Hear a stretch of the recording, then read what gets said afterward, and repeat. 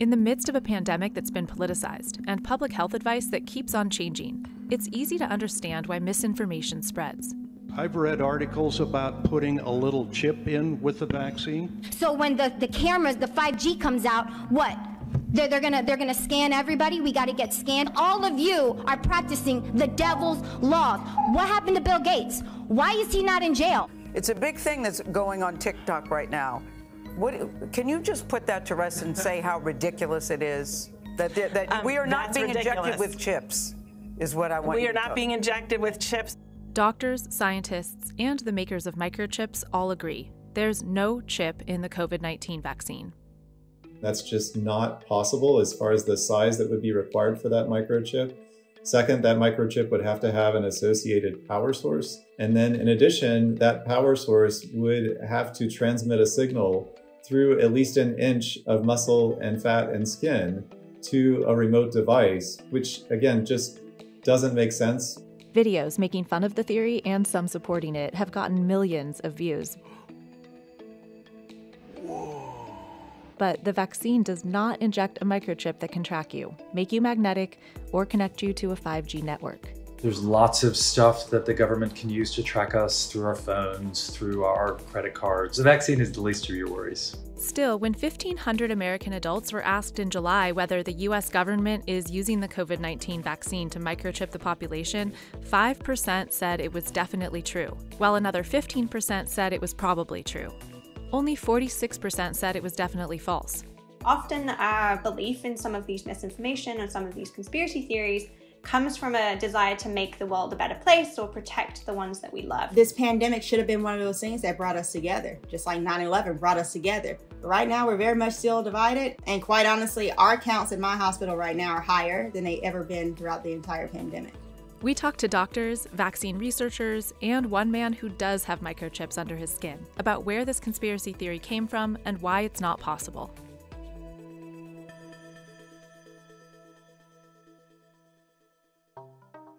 The first requirement for a conspiracy theory to take hold is that it's rooted in something plausible. In this case, one of the places it started is this 22-page paper on quantum mechanics. Kevin McHugh wrote it when he was a postdoctoral fellow at MIT. It's interesting to see how someone takes like a little bit of truth and then spins it into some totally different story that's just, not based in fact anymore. The research, conducted only on rats so far, explored how minuscule light-emitting particles called quantum dots could be delivered to the skin to record vaccine history, specifically in lower-income nations that don't have electronic medical records. It's not a microchip, it's a nanoparticle. We can couple it to the actual vaccine itself, so no one can possibly kind of make a mistake that would cause a child to be unprotected. It does play on very real insecurities about living in the modern world, about having your data collected, things that we know to be true. And conspiracy theories work well because they lean on those kernels of truth. Next ingredient for a conspiracy that sticks is funding from someone rich and famous. Bill Gates has kind of often been included in conspiratorial rhetoric because he represents this global elite. And most conspiracies are about sort of tackling, a global cabal. The Bill and Melinda Gates Foundation helped found Global Vaccine Alliance Gavi 2 decades ago. That's why our foundation has committed over $250 million to support COVID-19 vaccine research. The Gates Foundation also funded that MIT study on quantum dots. The connection was enough to put Bill Gates at the center of the conspiracy. A day before last year's vaccine summit, Gates addressed the conspiracy theory in a call with reporters. This information thing is just so weird. There's no chips or anything like that, that have any connection to this thing. I mean, it's almost hard to deny this stuff because it's so stupid or strange. Over the past year, Bill Gates was mentioned in reference to vaccine microchips or barcodes nearly 159,000 times across traditional, social, broadcast, and online media. As the co-founder of Microsoft, he's also targeted by the anti-tech movement and all the fear around 5G. This ties in the last ingredient for a successful conspiracy theory, a buzzword to make it go viral. It's not like we see these misinformation narratives singularly. They work because they build off of one another. The final twisted result is a false conspiracy that goes something like this. The global distribution of the COVID-19 vaccine is in fact a ploy by Bill Gates and other elites to inject each person with a tracking microchip that would be activated by 5G wireless technology. So let's break it down. Is there in fact a chip small enough to fit in a vaccine syringe? The COVID vaccines are administered with 25 to 22 gauge needles, far smaller than the 16 gauge needles used for drawing blood. The vaccine needles have internal diameters between about 0.26 and 0.41 millimeters. Now let's talk about the size of chips. A chip with 5G functionality is a little smaller than a penny. The smallest radio frequency identification, or RFID chip, is indeed small enough at 0.125 millimeters. But they only function when attached to a coil antenna that makes the single chip system about the size of a grain of rice, which would require a syringe about 13 times larger than the one used to inject the vaccine. At the very edge of scientific advancement, researchers are working on potentially injectable temperature sensors, like this one at Columbia University, shown inside an 18-gauge needle, which has an inner diameter more than 3 times larger than that used for a COVID vaccine. The individual subcomponents in very, very small chips are small enough, but they need to be attached to everything else that makes them work, that makes them into a device and not just a random floating RFID tag. We also asked companies that manufacture chips whether the technology exists. I think the answer to that question is probably not. We are able to do a lot of things, but actually a vaccine that would have a microchip in it, not yet. At this point in time, I wouldn't be too worried about getting injected with basically devices and products. It doesn't exist. Simple as that. Johan Osterlund has developed a chip that can be implanted in the skin. He has 4. You see, that's 2 by 12 millimeters.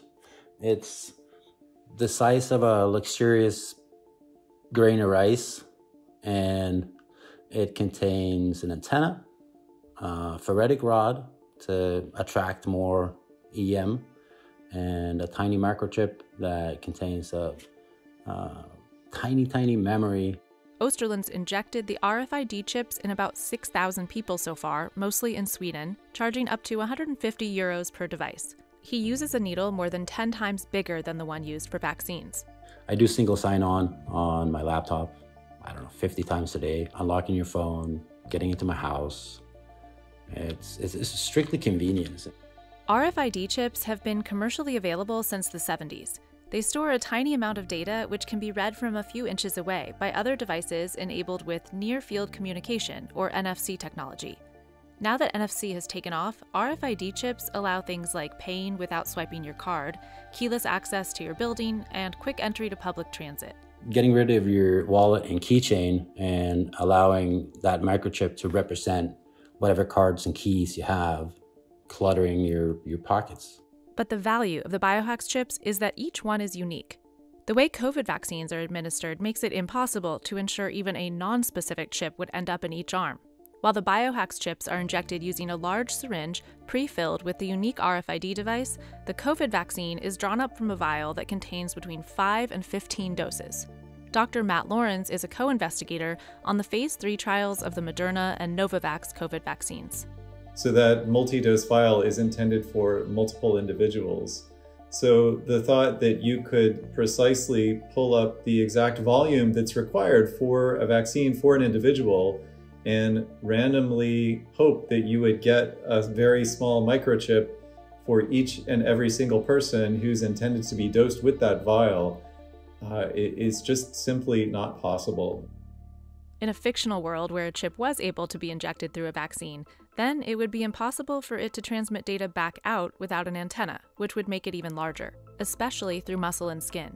The depth of the mRNA vaccine insertion would be approximately 1 inch to 1.5 inches, which is fairly deep. And again, this is muscle tissue, which is very dense. mRNA vaccines are injected into muscle, while the Biohax chip is injected much shallower, just under the skin.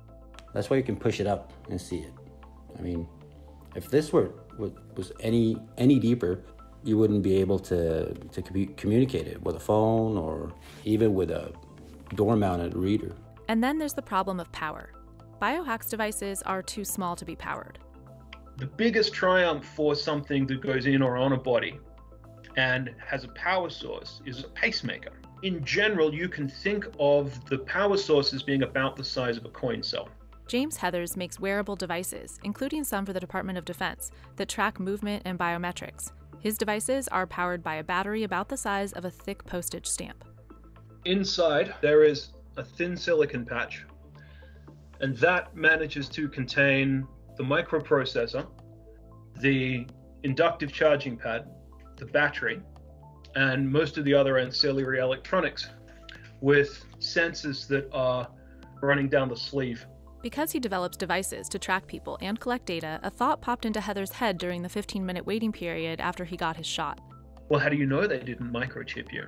And that set off a very interesting chain of internal events. I mean, which concluded, of course, that it was robustly impossible for a number of reasons. In reality, an RFID chip is a passive device, used for identification purposes like inventory. They're also what's used to microchip pets. A scanner needs to be within a couple feet to read its minuscule amount of data. You can't track the live location of a lost pet even when it's microchipped, for this same reason. But if it's picked up by a shelter, a vet can hold a scanner over the animal to identify it. Debunked conspiracies have long claimed that RFID chips in everything from your tires to your bra are tracking us. It's not a very good tracking device if I have to stand right next to you to retrieve information from what's actually being located. Although tracking chips aren't possible in the COVID vaccine, the misinformation campaign found traction in part because medical injustices have happened in our country's not too distant past, like a public health study in Tuskegee, Alabama, that falsely claimed to be treating hundreds of black men for syphilis from 1932 to 1972.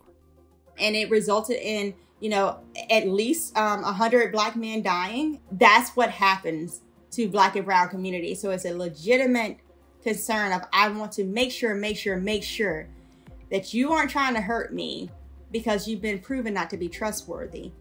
That's why Dr. Ebony Hilton was the first person to receive the vaccine at the University of Virginia last December. Literally knowing the medical injustice that the black community in particular has lived through, and I knew how important it would be for representation for persons to see, is this something I can actually trust? That doesn't make them conspiracy theorists. It makes them, in some ways, rational actors in trying to evaluate, given what they know about the history of the U.S. and medical care. They're rational in being hesitant, in asking questions, in wanting to be persuaded. So how does Dr. Hilton persuade people the conspiracy is false? Because we have racial health disparities and we know that black and brown people are dying at higher rates from COVID-19 infections, if the government did not give us access to the vaccine, that would be Tuskegee Part 2, right? A new version of it. And if you're looking at who actually were the first persons in line to get vaccinated, they were the Donald Trumps of the world. They were, the Mitch McConnells. Fear of government overreach has resurfaced with President Biden's recent vaccine mandate for federal workers and contractors, although in reality, it's nothing new. George Washington required his colonial army to be vaccinated against smallpox. The best way of keeping the disease from spreading and ultimately wiping it out is to reach herd immunity. In reality, orchestrating such a complex plot would require mass cooperation from companies and government leaders. We all have bad experiences with the government. The DMV doesn't work, or you can't call up the tax people if you need to get your taxes done. And yet we seem to think they also could orchestrate this incredible plan to get microchips in all of us. And then there's the immeasurable cost.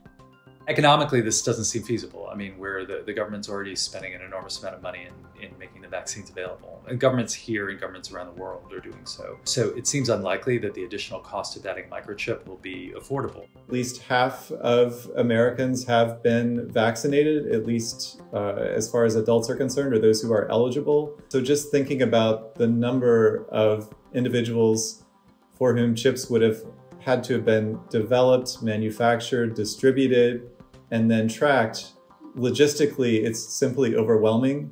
In fact, those spreading misinformation may have their own economic incentives. The sad fact is that misinformation is incredibly profitable as well. There are plenty of people who are making a lot of money off of vaccine hesitancy by redirecting people to supplements that they happen to sell, or alternative practices that they've written a book about, or even just kind of people who are getting money from ad sales and engagement. Indeed, companies are making billions by tracking and selling your data. They're just not using vaccines to do it.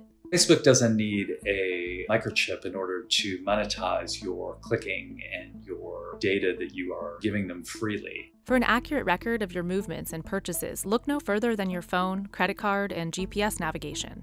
You can, to like a 90% accuracy, know what the next purchase is going to be and where and why. If you express yourself in a certain way and then go to Spotify, then go to McDonald's, all of those metrics and all of that data has been tracked, it's been compartmentalized and siloed and been sold to the highest bidder. While some chase the false narrative of chips in COVID vaccines, experts are focused on real threats to our privacy and data security caused by society's willing participation in an ever-digital age. If the only thing you're worried about is tracking, then you need to go live in a Unabomber shack in the middle of Montana and get rid of all your technology. But if you want to live in the modern world, you're going to have to balance the real fears that you should have that come with those conveniences. We can find out just as much from you just by having your cell phone in your pocket, or just as much from you from just going to the store and buying a coffee these days. So we have lots of different technology to track people and their data, and hopefully we'll have more robust legal systems so we know those systems better, but we definitely don't need to put a microchip in people's arms.